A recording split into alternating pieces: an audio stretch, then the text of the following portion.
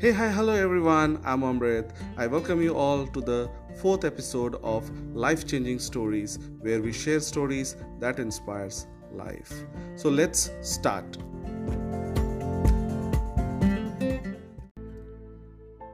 In some city, there lived a young man with his parents and newly wedded wife.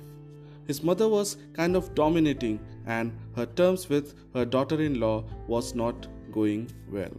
As the number of days were passing, it was getting worse and worse. Then came a day when daughter in law was so frustrated that she could not bear anymore and wanted to get rid of this situation by all her means. So she planned to kill her mother-in-law by giving her poison. She went to her father, who was a doctor, and she told her situation and her intention.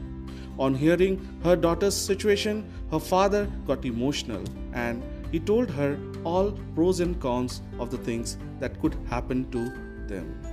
At the same time, he also told that he has a plan, and if we execute things as per that plan, then no one will doubt them.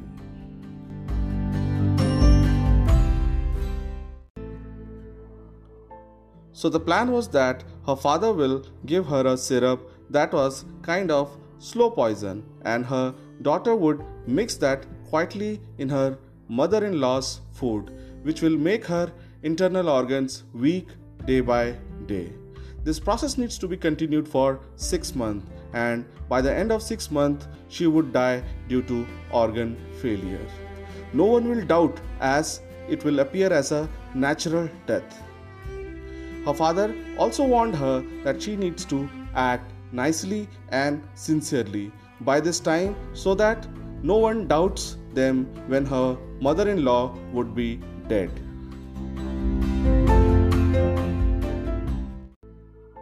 Now, as per the plan, she used to add syrup in her mother-in-law's food every night.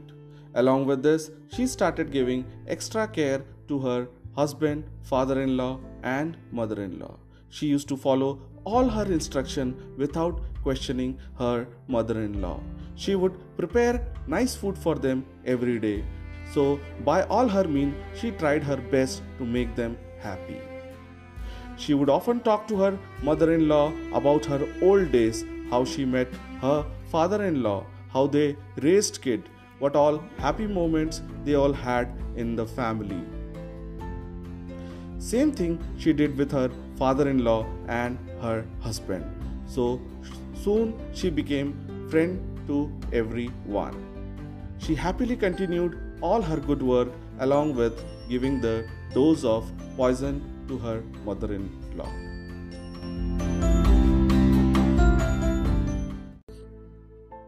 Her efforts changed her mother-in-law's behavior towards her, and she started loving her like daughter. She also started participating in household activity so that her daughter-in-law is not overloaded. So they made their home like heaven. Now, at the beginning of 6 months, daughter-in-law went to her father and said, "Father, I don't want to kill my mother-in-law as she is not that bad. Our happy family will break if she dies. I never had experience of having a mother, but now I have, and I don't want to lose her." In utter frustration and vengeance, I had been giving poison to my mom. Tears were brimming out of her eyes while she said that.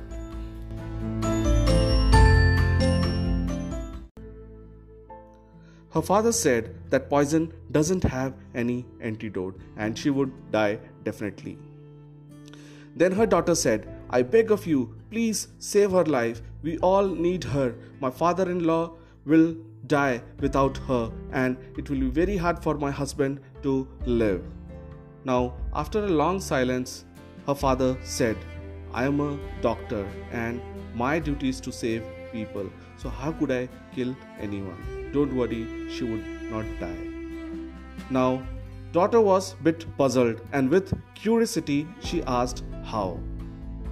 Then, with a smile on his face, he said that you have been giving sugar water to your mother-in-law for past 5 months. So, with a cheerful smile and with tears rolling down her eyes, she hugged her father.